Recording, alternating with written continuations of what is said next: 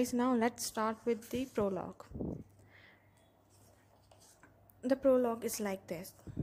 Akshay Sethi opened his eyes and looked around. It took a while to adjust to the dark, but he knew where he was. He recognized the unshaven unkempt men around him, but that was barely any consolation. This was far cry from the relative comfort of the barracks, or the base camp, or even his home in Jaipur. This was where Pakistan held most of the prisoners of war. A thick-bearded man opened the tent, allowing the calming glow of moon and a gentle breeze to sneak in. He rudely slipped 4 plates inside and clattered across the uneven soil and left.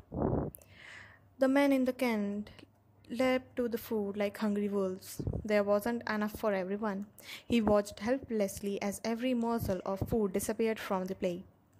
He had been without food or water for 24 hours now. He closed his eyes and his thought wandered to the previous day's event that led him to the situation he was in. The squadron he led was on the convert mission responsible for bombing key military targets in Pakistan when his fighters separated from the rest of the squadron. The next moment, he was surrounded by 3 enemy fighters. Akshay skillfully managed to create a collision between 2 of those, causing both planes to nosedive straight into the ground, fumes emanating from their rear ends. However, the inevitable happened.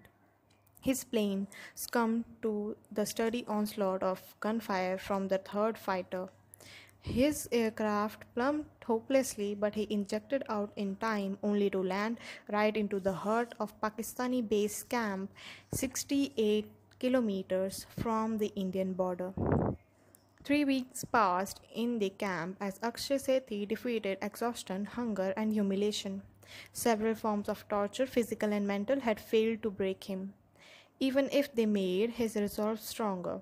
The resolve to be free, to be united with his wife and sons. Then, on a moonless night, Akshay devised a plan to escape along with 3 fellow prisoners. At the last moment, the plan went haywire and the 2 of the group were shot dead. But Akshay, along with the 4th prisoner, managed to escape, jumping the fence with Pakistani guards in hot pursuit. Bullets sprayed from behind and one buried itself deep into his right leg.